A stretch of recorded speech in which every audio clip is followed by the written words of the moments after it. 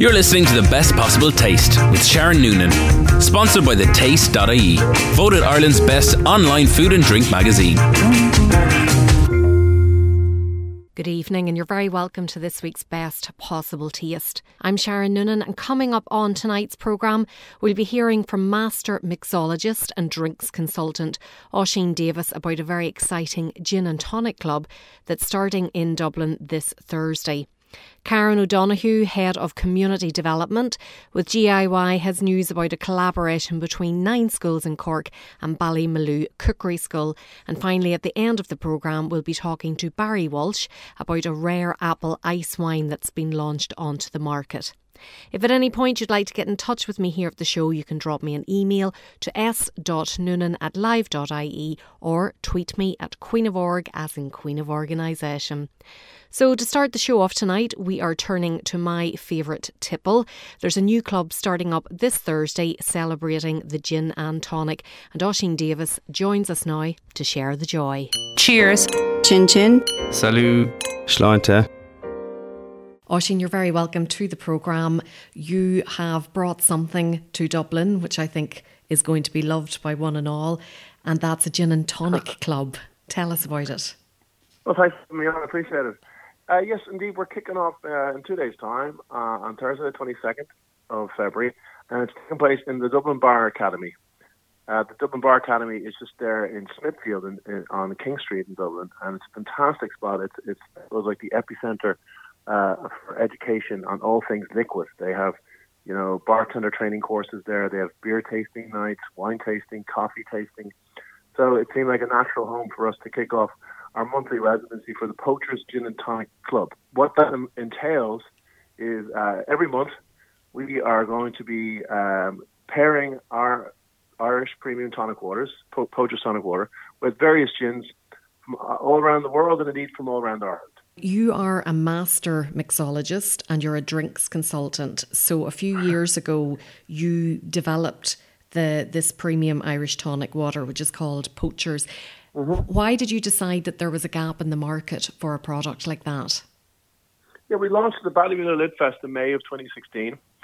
We have 2 tonic waters out now and a ginger ale, and we're working on some new products which will be out in a wee bit in a couple of months or so. And what happened was I ran a small festival in 2015 called the Dublin Gin and Tonic Festival, and we worked with 3 or 4 different gins from around Ireland, and we were trying to, I suppose, celebrate gins made in Ireland. Gin itself, you see, is a funny spirit in that it is very much dependent on tonic water, because 90% of gin serves are paired with tonic water. The rest of them are made into cocktails. So most spirits wouldn't be so dependent on a particular mixer like that.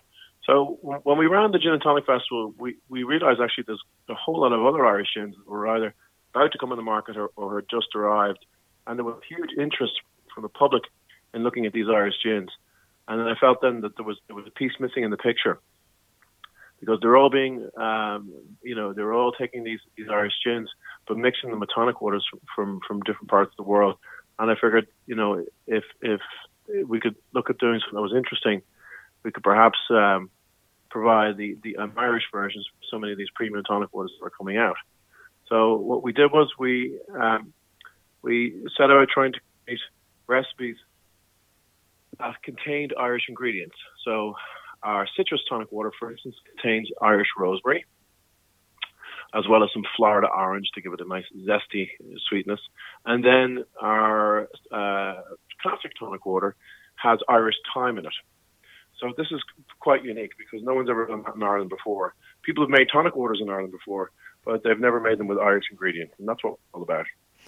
I have come across people that always thought they didn't like gin until recently, and they've discovered that it was actually the tonic water that they were putting with the gin that they didn't like. They do like gin with other different types of tonic water. Is this something that you would be coming across on a regular basis? Absolutely. I mean, to begin with, I would say there's a gin out there for everyone. I mean, so, if you just point blank don't like the taste of juniper, then fair enough. You're probably not going to be a gin fan. I'd perhaps look at something like whiskey or rum. But a lot of the time, people people have realised that, in actual fact, it's not necessarily the gin that they're being turned off. It's the tonic water, because a lot of tonic waters that are out in the market contain synthetic ingredients. They have synthetic sweeteners such as saccharin and aspartame. People could very well argue that there are negative, either have negative health impacts with those types of ingredients in the liquid. But this, for us, really, it was about, trying to create tonic waters that have natural ingredients, natural sugars, natural flavors. Unfortunately, a lot of the tonic waters, when they have something synthetic, they just don't taste nice. It's as simple as that. Saccharin itself as an ingredient coats the palate and doesn't let go.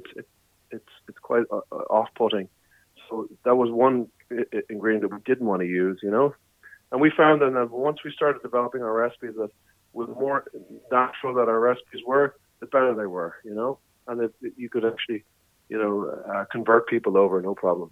And you worked with a perfumer to actually develop the recipe.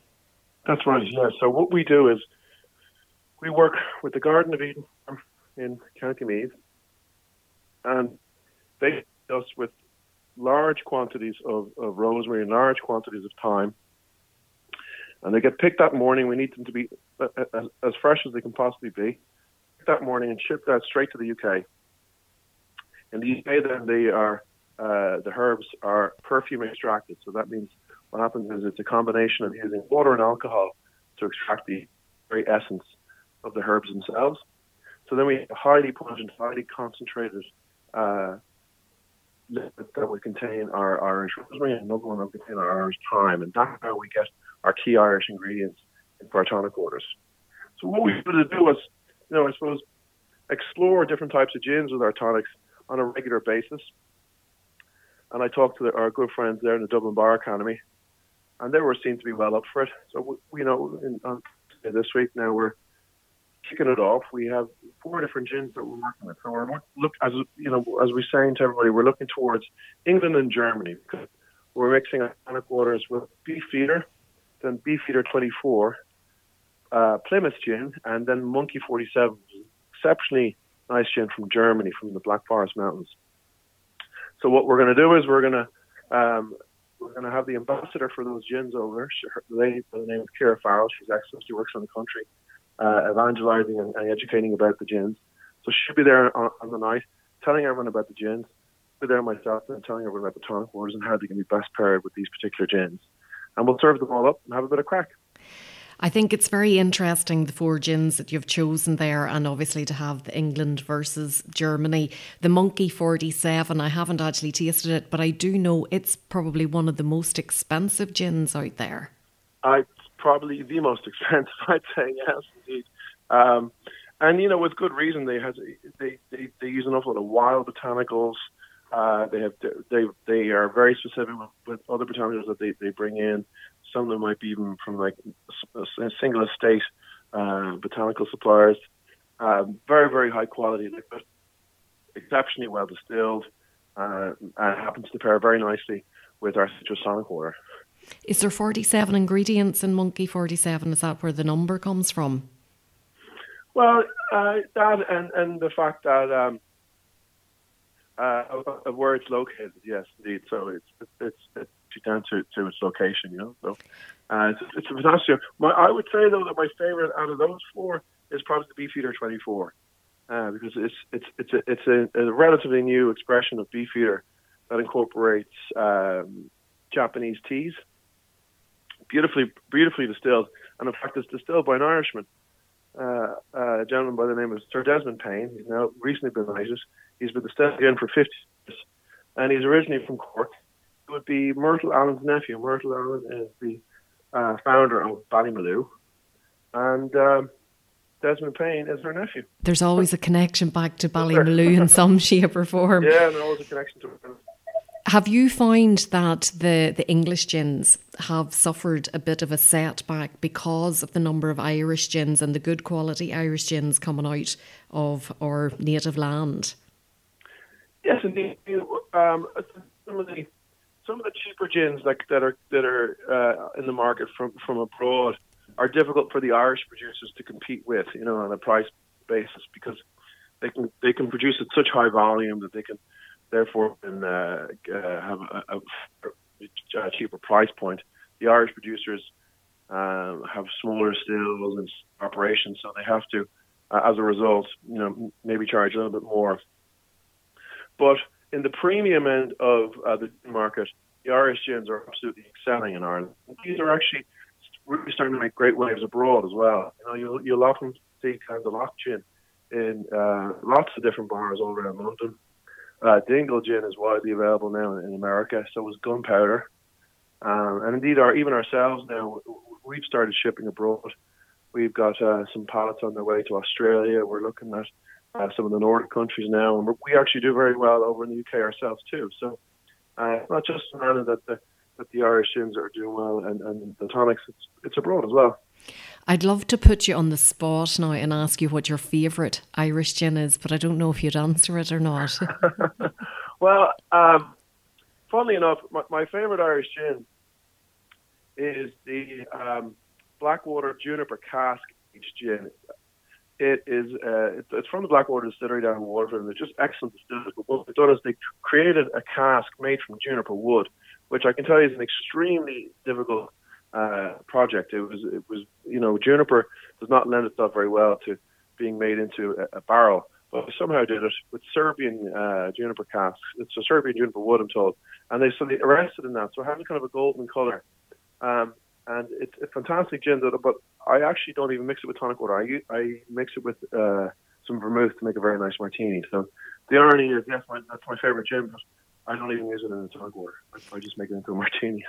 Yeah, you are a bit of an expert now whenever it comes to cocktails and mixing up the drinks there, because you won a very impressive competition back in 2011. Yeah, well, the competition was back here in Ireland. I won the national final for Bar 5 Challenge and Beverage Alcohol Resource, Bar Smarts.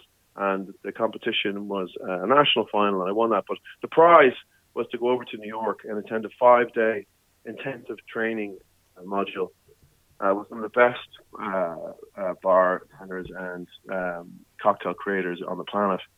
And you learn an awful lot about cocktails, and you learn an awful lot about the spirits that go into them. And that was a game changer for me. That level of education and that immersion into such a high performance environment really just made me up my game. And were you working in a bar at that stage? Indeed, I was running the Sugar Club on Easton Street in Dublin, and we had from the very start when it opened in 1999. I was there from the get-go. I set it up. So we had that. We had a cocktail program from the start, and even when we opened, everyone said we were insane to even contemplate cocktails, but I was determined to make them work because I'd kind of fallen in love with drinking them anyway over in San Francisco a year prior to that, and decided to make cocktails a solid part of the offering. And to this day, they still are actually, which is great to see. Yeah, I think, we are spoiled for choice now whenever we go out, between the gin, the cocktails, the vodka, the whiskies, all the different array of drinks that's out there. Whereas the older generations, everybody kind of had their drink that they drank when they went out for a night and they stuck to it. But that has very much developed and moved on now because of the wide choice that we have. Yes, indeed. We are spoiled for choice, you're dead right. So, I mean, the way it works is that in Ireland, you see, what's happened is that a lot of distilleries have opened with the intention of creating whiskey. But, if you want to create a whiskey, you'll have to, it takes about a year or so for you to get your recipe right, and then you have to let it sit for 3 years. So that means you've got a bit of a gap to fill in terms of where your money's going to come from, And a lot of these distilleries that have opened up, they have, they've started examining how they can make some clear spirits. And gin would be, I suppose, the hottest clear spirit of the moment. And what's actually interesting with gins is that, distillers themselves are very much celebrated what they can find in their locality and put them into their liquids. So, for instance, Gunpowder gin, they would have meadow sweet, some wild flower. That goes into their gin, and down in Dingle, and they would use things like heather. Then close to my own doorstep, in fact, very close to my doorstep, there is Dublin City Gin, and they use local rhubarb that's grown on an allotment right here in Dublin 8. So that's actually very interesting because they're really putting some of their terroir into the liquid, And it is great to see such innovation coming out of Ireland. Those businesses are to be congratulated for... I agree, yes, indeed. For responding to a demand that's there and, just always coming out with something different. And I think from your own perspective then, to come up with the tonic, because nobody had really thought, well, let's do an Irish tonic to go with all these Irish gins. There's great interest, and the bars have been very receptive. We have some fantastic bars around the country that are really trying to celebrate Irish products wherever they can. And, 10 years ago, people wouldn't have even considered, where their steak came from, when they went into a restaurant. Now, if they went into a restaurant and they didn't have an Irish steak, there'd be holy murder, And now we're actually getting to a point where we're making those same choices with our drinks. Is the beer Irish? Is the cider Irish? Is the whiskey Irish? Is the gin Irish? I think now we can say, we can do the same now with our tonic waters. We got a gin as well, which we're very happy with. We made it to pair with Irish whiskey, and it contains Irish apples from County Kilkenny. So the apples just pair very nicely with the ginger itself, and it has a lovely pairing with Jameson and other blended Irish whiskies. So we're looking at other spirits too. Fantastic. Well, you must keep us posted about those. In the meantime, you have the Poachers Gin and Tonic Club this Thursday, the 22nd of February. If people want to get all the details, do you have a web address or a Facebook page? Yeah, it's up on our Facebook, which is facebook.com Poachers Wow. And it's on the Dublin Bar Academy website, which is dublinbaracademy.com. That's where they can get the tickets. Lovely. So nice to talk to you, Oisín, and best of luck on Thursday. Thanks, Mel. Take care. You're listening to The Best Possible Taste with Sharon Noonan. Sponsored by thetaste.ie. Voted Ireland's best online food and drink magazine. Welcome back to The Best Possible Taste. I'm Sharon Noonan, and just before the break, Oisín Davis was sharing details about the new Dublin Poachers Gin and Tonic Club that's meeting for the first time this Thursday. And if you missed that and you're just tuning in, you can catch up on Best Possible Taste on West Limerick 102 FM when it's repeated on Wednesday mornings at 8 a.m. And the podcasts are available to listen to on SharonNoonan.com as well as iTunes and the podcast app, and it's also on the taste.ie website, voted Ireland's best online digital food and drink magazine. Still to come tonight, we'll be talking to Barry Walsh about a rare apple ice wine that's been launched onto the market. But before that, it's time to welcome Karen O'Donoghue to the programme. Karen is the Head of Community Development with GIY, and she has news about a wonderful collaboration between some schools in Cork and Ballymaloe Cookery School. Bon appetit. Yummy. Grubs up. Delicious. Karen, you're very welcome to the programme this evening, and you're going to tell us about a collaboration with Ballymaloe Cookery School. I am, Sharon. Thanks a million for the invitation to come and talk about it. So, yes, we're delighted, as ever, to work with Darina and Ballymaloe Cookery School. It's a really exciting project that will see us support 9 primary schools in the East Cork area to start up, or in some cases help them develop a school garden, an edible school garden. So obviously a really strong partner, the Cookery School, coming behind us on this, and it's great to be working with so many of the pupils and the staff in those 9 schools. The partnership is part of GIY's bigger Grow Circle programme. And that's a program whereby we work with different organisations, large and small, to help them have really genuine social impact in their local area. So obviously we work with a wide range of partners. We have huge national campaigns across Ireland and the UK. So the Grow Circle is a great way for smaller organisations to work with GIY on activities that still very much have food growing at their heart, but we can do it like we're doing with Ballymaloe, specifically to East Cork, or we can move anywhere around the country with us. And it's a programme that includes everything from the school gardens, but also helping cottage markets, community-led markets set up in rural and urban locations, and even social and therapeutic horticulture programs that somebody might have a real affinity to. So yeah, all in all, it's a fantastic opportunity, and we can't wait to get growing. Just remind us about what GIY does exactly and what its ethos is all about. We do a lot. You probably see us popping up in all sorts of places, in media and screen and at different talks and whatnot. And the reason behind that is our key message is that everybody can grow some food somewhere. And that could be at home, at work, at school, and in their community. And the key message around that, Sharon, is the food cycle as is frankly a bit of a disaster. It is having serious health implications for both people and the planet. In Ireland alone, we import 90% of our fruit and veg, and I think it's at least 60% of that unnecessarily so. Apples would be a fantastic example. So we're heavily dependent on importing foods that we can grow here. That food comes from very far away in some instances, so the air miles are increasing, and they will more oftentimes than not have been sprayed with a whole variety of chemicals, wrapped in various forms of plastic to sit on a shelf until we buy them for too little money, take them home and then throw them in the bin because we forgot to eat them and we don't have any value on it. So as you can see, having easy access to food when we want it, whenever we want it, instead of recognising the value and the importance of eating and growing and cooking seasonal foods and local foods, the world has gone really sick.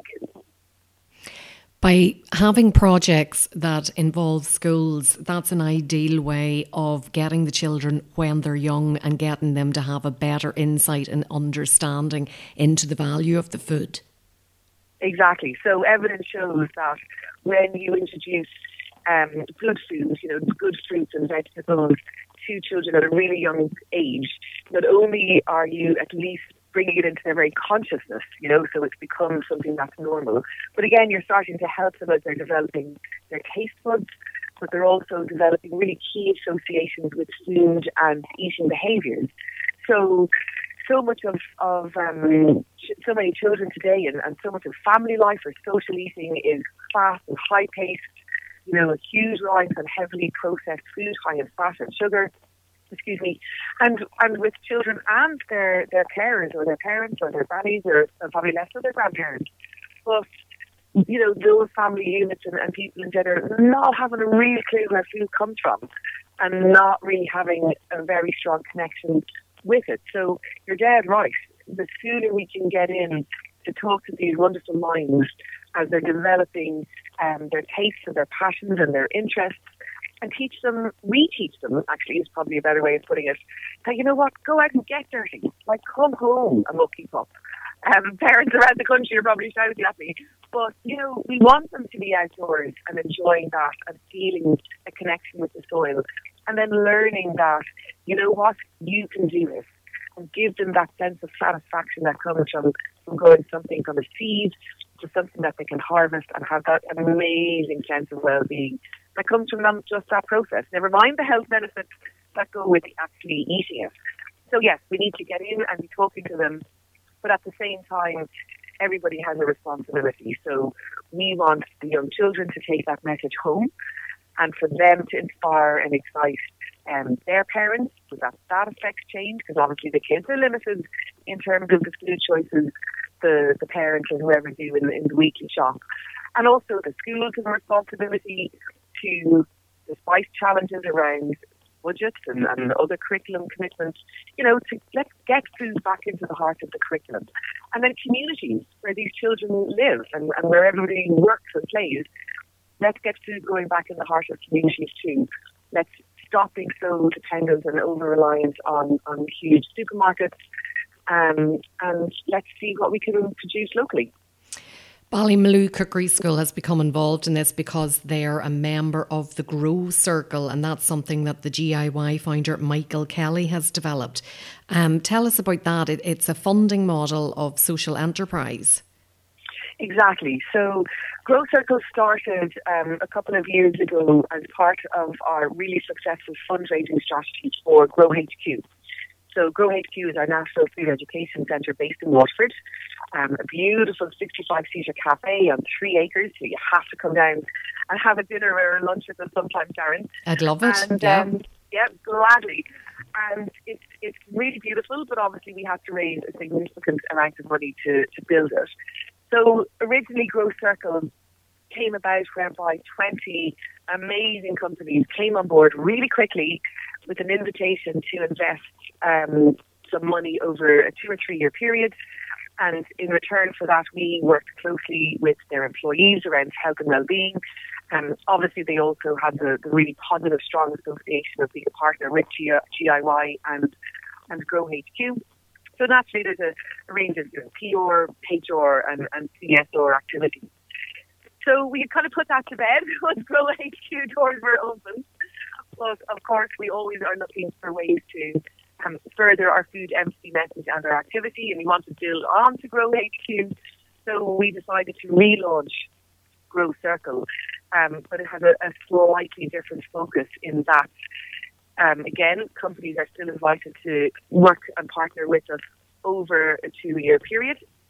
And again, we can and would love to work with them on an employee well-being program, whether it's through workshops or an Aldesco Growing Challenge or whatever. But it's also to recognise that, the people who work for these organisations, they themselves might be associated with a community group that would love some support around food growing, or perhaps for some reason they are really supportive of or want to support a local drug rehabilitation centre or a direct provision centre, or something that's literally on their doorstep. And so now, through Grow Circle, we will help them identify a community partner to work with, and then clearly, like we're doing with Ballymaloe in East Cork, deliver the programme of activity. So there's a broader, I hate to use the word menu, but hey, it is a food programme, so let's definitely use the word menu. There's a broader menu of activities that the organisation can partner with us on to deliver real social impact. There must be lots of companies out there and schools out there that would love to come together to replicate the collaboration that Ballymaloe has with these schools. Yes, I mean, I would really very much hope so. And again, bear in mind that the people working for these companies probably have kids in the schools and who are facing the challenge of their children being increasingly disconnected from food, or who are pulling their hair out, wondering how to get their kids to eat vegetables, which is imperative for their long-term physical and mental health. So I think if we, absolutely, Sharon, there's a commercial decision behind partnering with GIY through Grow Circle, absolutely, and that's fine. The point is that it's a positive social commercial decision. So it's investing money in a well-established social enterprise as GIY, but it's also turning around to its employees and saying, you know what, we care about what you do and who you are outside of these 4 walls, beyond the 9 to 5 or whatever the working hours are, and actually, what are you involved in? Or maybe, we have, or let's introduce a staff volunteering policy where we can get everybody out for a day a year to do some amazing transformational work in their local area. So, yes, I think the intention is there. I think increasingly so. For sure, the newer generation of workers coming on board, they are expecting employers to be actively involved in corporate social responsibility programs, both on site and outside the walls of the office or the building or the factory or the whatever. So yeah, I really hope they're out there. And again, I appreciate that, our partnership with Ballymaloe Cookery School and the Slow Food Education Project, in a way is kind of obvious. That's a perfect match. We are going to rock into these schools to introduce the school gardens and help the children grow the food, and then they will take that food up to the cookery school to learn how to cook it, and then together And again, this is another amazing DIY program called Eat Together, that we'd love to work with them on, is about social eating, whereby the children actually sit down with proper forks and knives and a jug of water, and they're served really good nutritious food, and they enjoy it together. Even if they don't like the Brussels sprouts or the broccoli or the shepherd's pie or the carrot salad or whatever it is, like at least they're actually sitting down to mindfully, consciously eat it, or not, as the case may be. So I guess what I'm saying is that's an obvious partnership, but it's very, very powerful.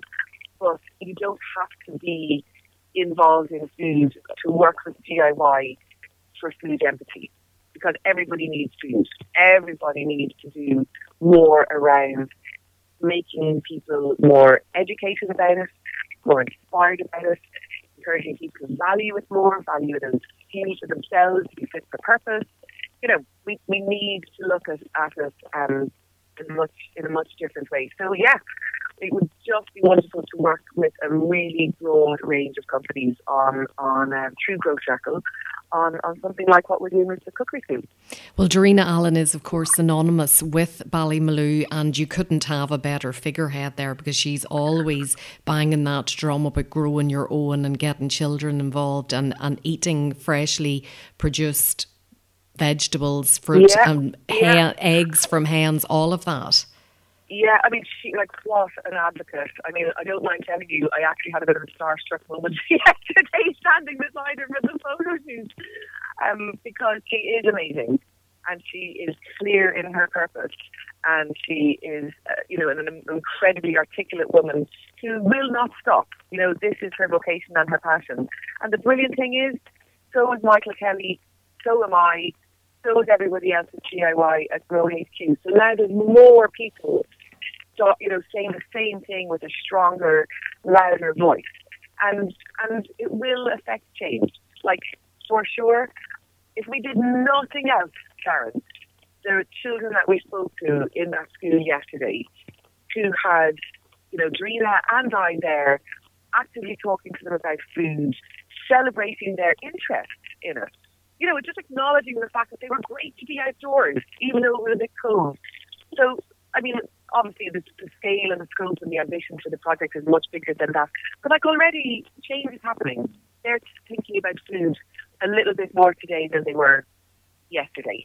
And we just have to keep doing that. So yes, it's an amazing opportunity for both DIY and Ballymaloe Cookery School. And you know what? We're singing not just from the same hymn sheet now, but we're singing in harmony. A fantastic initiative. And if people want to find out more about it, where should they go? So please encourage everybody to come. I'd love to invite you all to come and visit our website, giy.ie.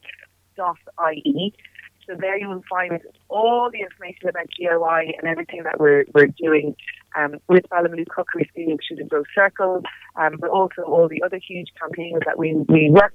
If you'd like to get involved, my contact details are on the website, as are my good friend Ursula. So you can give us an email or a phone call. As ever, keep an eye on us on Twitter and on Facebook, and we're always talking about the different things that we're doing. And then I've got to give one last shameless plug. If you really want to see us in action, then we're really excited about our new TV programme called Grow, Cook, Eat, which is going to broadcast on the 14th of March. We will keep an eye out for the programme. Lovely to talk to you, Karen. Thanks so much for your time. Not at all. Be well. You're listening to The Best Possible Taste with Sharon Noonan, sponsored by the Taste.ie, voted Ireland's best online food and drink magazine. Welcome back to The Best Possible Taste. I'm Sharon Noonan, and just before the break, Karen O'Donoghue, Head of Community Development with GIY, had news about a wonderful collaboration between some schools in Cork and Ballymaloe Cookery School. And earlier in the programme, mixologist and drinks consultant Oisín Davis told us about the inaugural meeting of the Dublin Poachers Gin and Tonic Club. If you're just tuning in, you can catch up on Best Possible Taste on West Limerick 102 FM when it's repeated on Wednesday mornings at 8 a.m.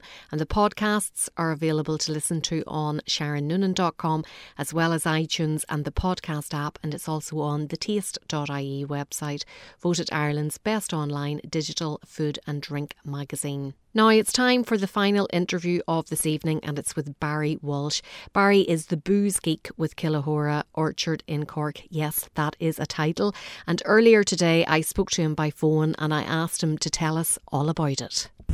Cheers. Chin chin. Salut. Sláinte. Killahora is the area. It's just outside Cork. It's a place called Glounthaune. It's only about 10-15 minutes from Cork City. South-facing slopes, just on the Atlantic. We're kind of sheltered from the southwesterlies, which is good. So we pretty much get the sun and get the south without the wind. You're growing apples, 108 varieties of apples, in fact, pears and wild crab apples. So the weather conditions, the soil, that all affects the flavours that come through in those actual products. Oh, massively, and just even on a simple fundamental level, our growing season is about 3 weeks longer because of that south-facing aspect, and it's also slightly elevated, so it goes up to the best part of about 60-70 metres.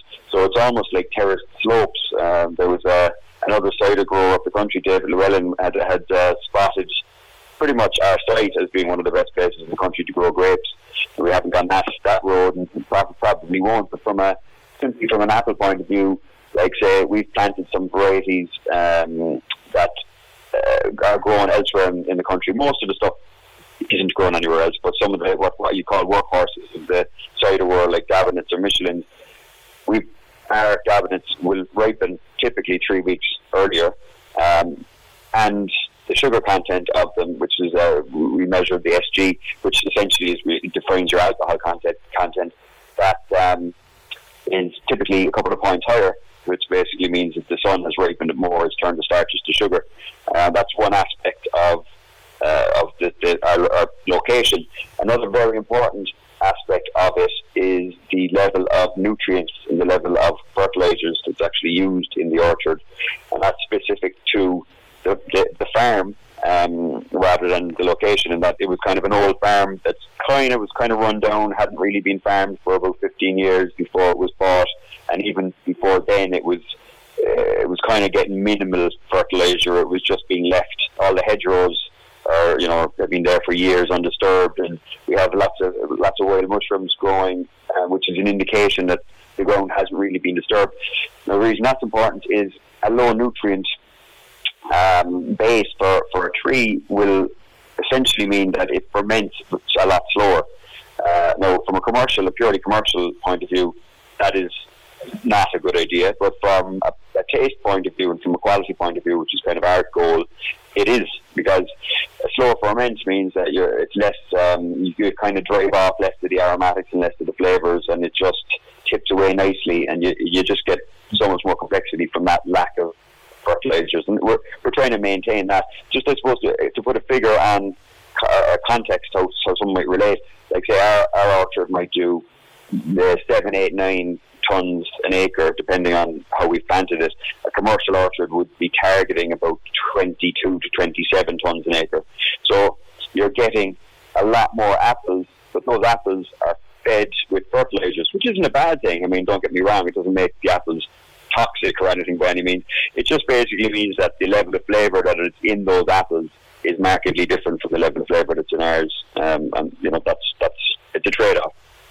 You mentioned growing grapes there, and that's not something that you plan to do. However, you do make a rare apple ice wine, and that's how you've come to my attention of late, because there's been a lot of chat about that on social media. Tell us a bit about that product. Yeah, I mean that's an interesting evolution of an idea and of what we wanted to do with our little projects, which is essentially it's a hobby that's gotten wildly out of hand, and we've fortunately found what could be a genuine, sustainable and long-term business from something that we both got into just as a by the way. Like, I suppose a little bit of context before we get into the outside. So the land is owned by my cousin, David Watson, and he had a notion when he got the land that I'd like to do something. And Dave's background is science, similar to myself, and is an avid fan of horticulture, trees and botany and so on. So they would be our tree geek. So he had this notion, and at the time I was making beer and dabbling with elderflower wine and champagne and so on and so forth. I'm originally a process engineer myself. And so Dave had this notion, said, look, if I plant some apple trees, do you reckon you want to make some booze out of it? And I said, yeah, sure, why not? So this was about 8 years ago. So Dave selected this wildly, this massive range of apples from France, from England, from Austria. We've recently got some excellent pear varieties. And so they're planted, and we were dabbling and waiting for our apples to grow and, doing all these sort of experiments. And I suppose as it progressed, we kind of realised this is something special. We've got a unique blend of apples that no one else has. We've got a southerly aspect that no one else has. We've got an orchard that existed essentially for 200 years. And I don't know if you've seen any of the pictures from the website, but it really is a beautiful place. So we were kind of thinking, cider, unfortunately, for better or for worse, is associated with a fairly cheap and nasty connotation of kind of people knocking back cans or knocking back pints with ice cubes.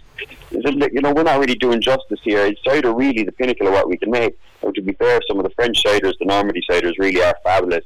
But in general, I suppose the market doesn't expect much from cider.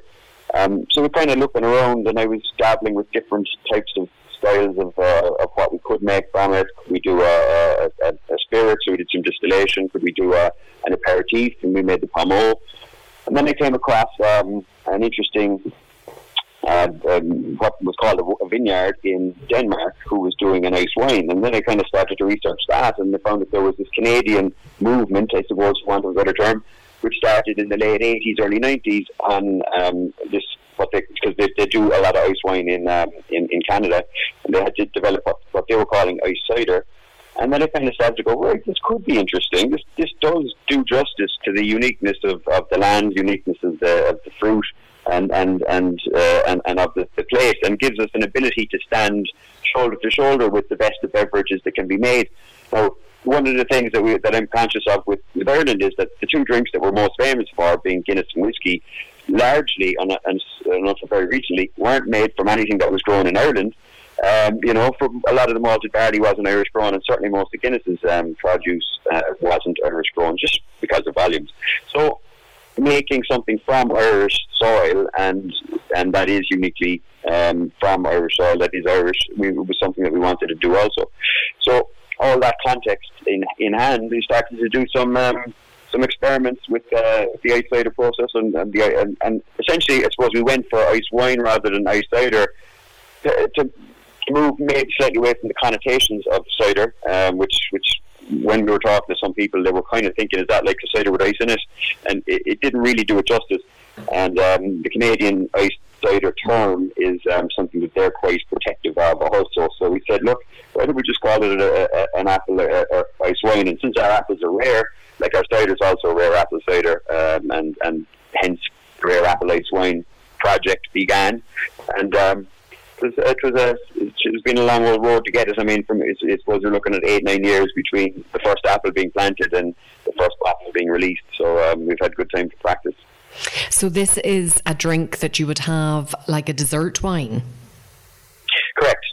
Although some of our adventurous tasters have had it with everything from chicken korma to in fact, actually, Greens, which is, I think, one of the better restaurants in the country. They keep winning awards as the best restaurant in Munster. Frank, the sommelier there, put it on with a port dish. One of the tasting goals with this particular ice wine is the use of acidity. Someone gave me a tip a while back, is that the key with sweet wine or with ice wine isn't the sweetness, it's your acidity, and that was very important. But what makes our ice wine unique is that it's really the world's first commercially available ice wine that uses bittersweet apples. Now, the collective wisdom is that you don't use a bittersweet apple with an ice wine because your tannin levels can be nuts. Now, to put it in context from an apple point of view, the difference between apples is say the difference between, say, an eating apple or a dessert apple and a real West Country or Normandy bittersweet apple is significantly greater than the difference between a white grape and a red grape, or a white wine and a red wine. So the tannin level in a really tannic bittersweet is significantly higher than the tannic level of a really tannic red wine skin, which is something that people are sometimes confused or possibly surprised by.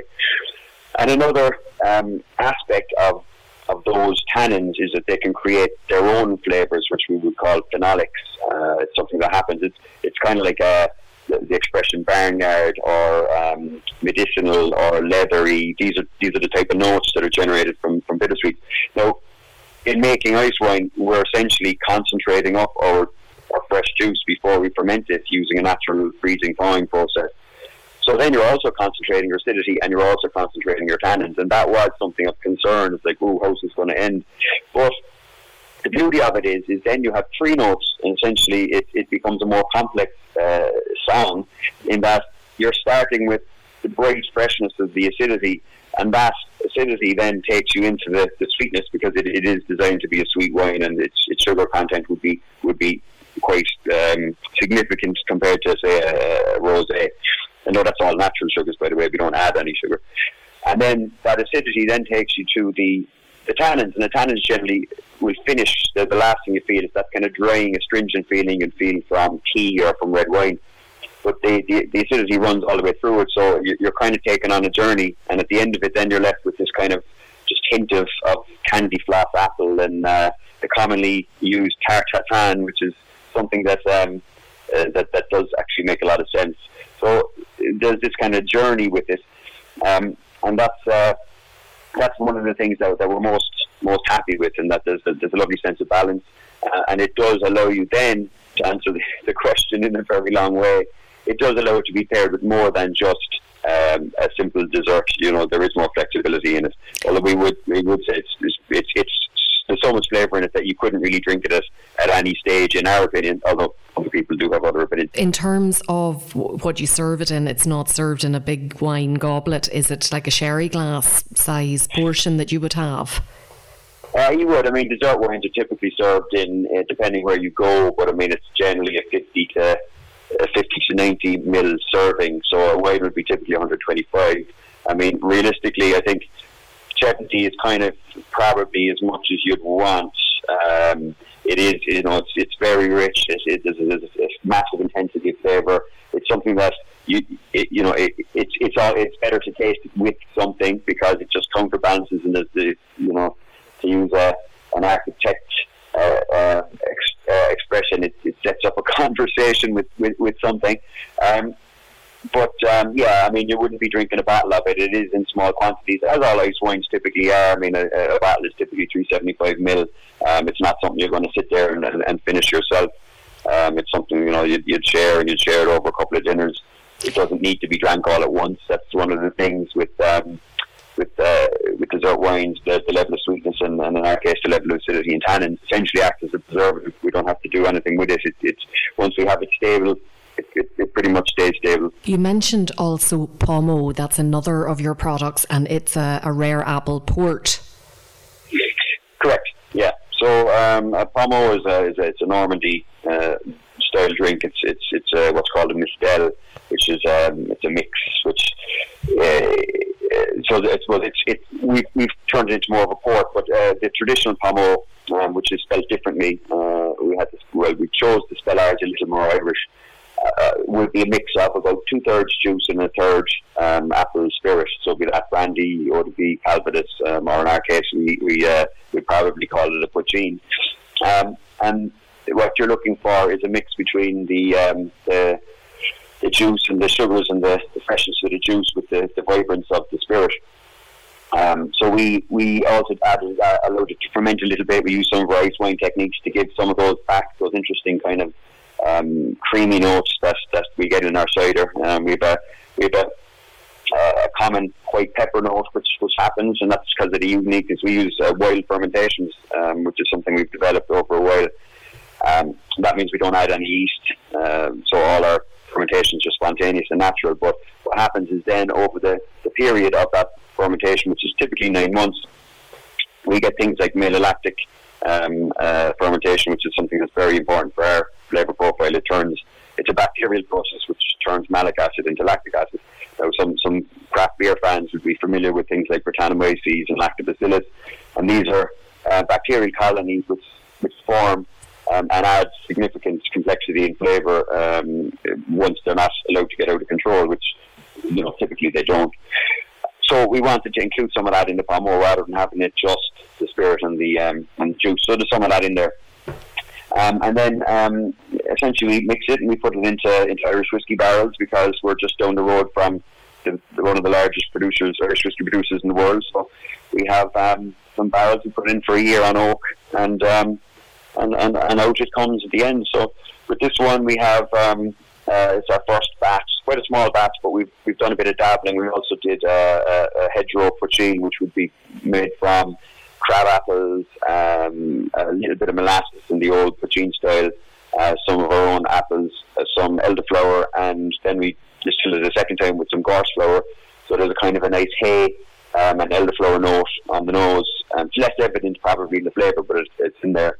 And then some apple brandy or some apple calvados, which would be the French term for it, and mix them up and off we go. And it's something that is it's very interesting.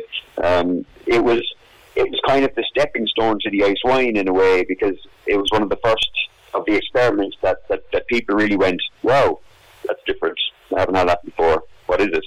And that's the reaction that we were looking for. Some people, who wouldn't be familiar with cider, had said, "Oh, I don't like cider, but I like this," and that was encouraging. But the real enthusiasm started to appear when people tasted the Pommeau, and then we said, right, it's worth doing the experiment, and that's what led us on to the ice wine. But both of them pretty much have come out at the same time, so we had to wait a year for the Pommeau to age, and in that time we were making our ice wine as well. Well, the company is certainly going from strength to strength whenever it comes to developing new and different, unusual products for the Irish market. If people want to get hold of any of these products, where's the best place to direct them? This is where we are at the moment. This is our focus up to now. Really has been our mutual passions, I suppose, of acquiring trees. Like David has done some amazing work in sourcing some of the best pear, Berna as it's called, from Austria, and they're very hard to get. So we've got some of these amazing pear trees, which strangely enough grow fabulously up where we are. We planted them in England as well at the same time, and they just didn't survive. They just didn't like it. The drainage is great, and that's, we've loads of great pear stuff coming out. But so this year now we're looking at what do we do about distribution. We're talking to a few distributors. Our stock, we're slightly concerned that it's going so quickly, even just from word of mouth. What do we do? So what we kind of encourage people to do is to contact us or contact any of their local independent art licenses and say, look guys, there's this great product that we'd love to buy. Would you like to get onto these people, which is ourselves at Killaloe Orchards? Because we're sending out individual battles now, but it's really not what we kind of want to be doing. We want to be able to focus on making stuff. And if there's an off license, or if there's a stockist or a wine provider or a restaurant that you think this would suit, and just let them know and say, look guys, this is a great product. Maybe you could give the guys a shout. Or alternatively, feel free to drop us a line and we can try and work something out. But in the meantime, I'm guessing probably in the next month or two we'll try and sort out some kind of distribution arrangement that will allow the product to get to where it wants to be. Like, I suppose our goal isn't really to sell this everywhere. It's to sell it in places where it will be appreciated and understood. So if we have it selling in 10 different restaurants where it's going well, we prefer to do that slowly than to bang it out everywhere, run out in 6 weeks and find that it didn't really get to where it should. We're looking to kind of build a sustainable, quality, premium product that people can look forward to and know it's going to be different every year, but also that there'll be a consistency in quality and a consistency in balance, which is something that we're spending a lot of time and effort trying to get right. Well, congratulations on success to date. The web address is johnnyfalldown.ie if people do want to make contact. And it's been great to talk to you, Barry. Your official title is Booze Geek. Love that. And you keep us posted now of any new products coming on stream. Thank you for the opportunity. Cheers. Chin chin. Salut. Sláinte. That brings us to the end of tonight's show.